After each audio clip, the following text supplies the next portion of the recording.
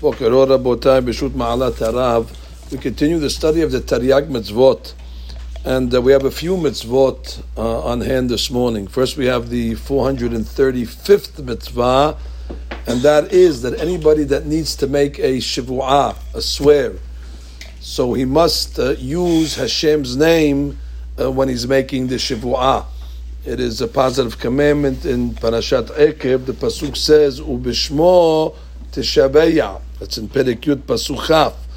And the shortish of this mitzvah is that when one uses Hashem's name for a shivu'ah, and he keeps his shivu'ah, so that gives him an extra awareness and strengthens his emunah in HaKadosh Baruch Hu, that if he attaches Hashem's name, he knows that he cannot break his word, and therefore it gives his emunah a higher level of awareness.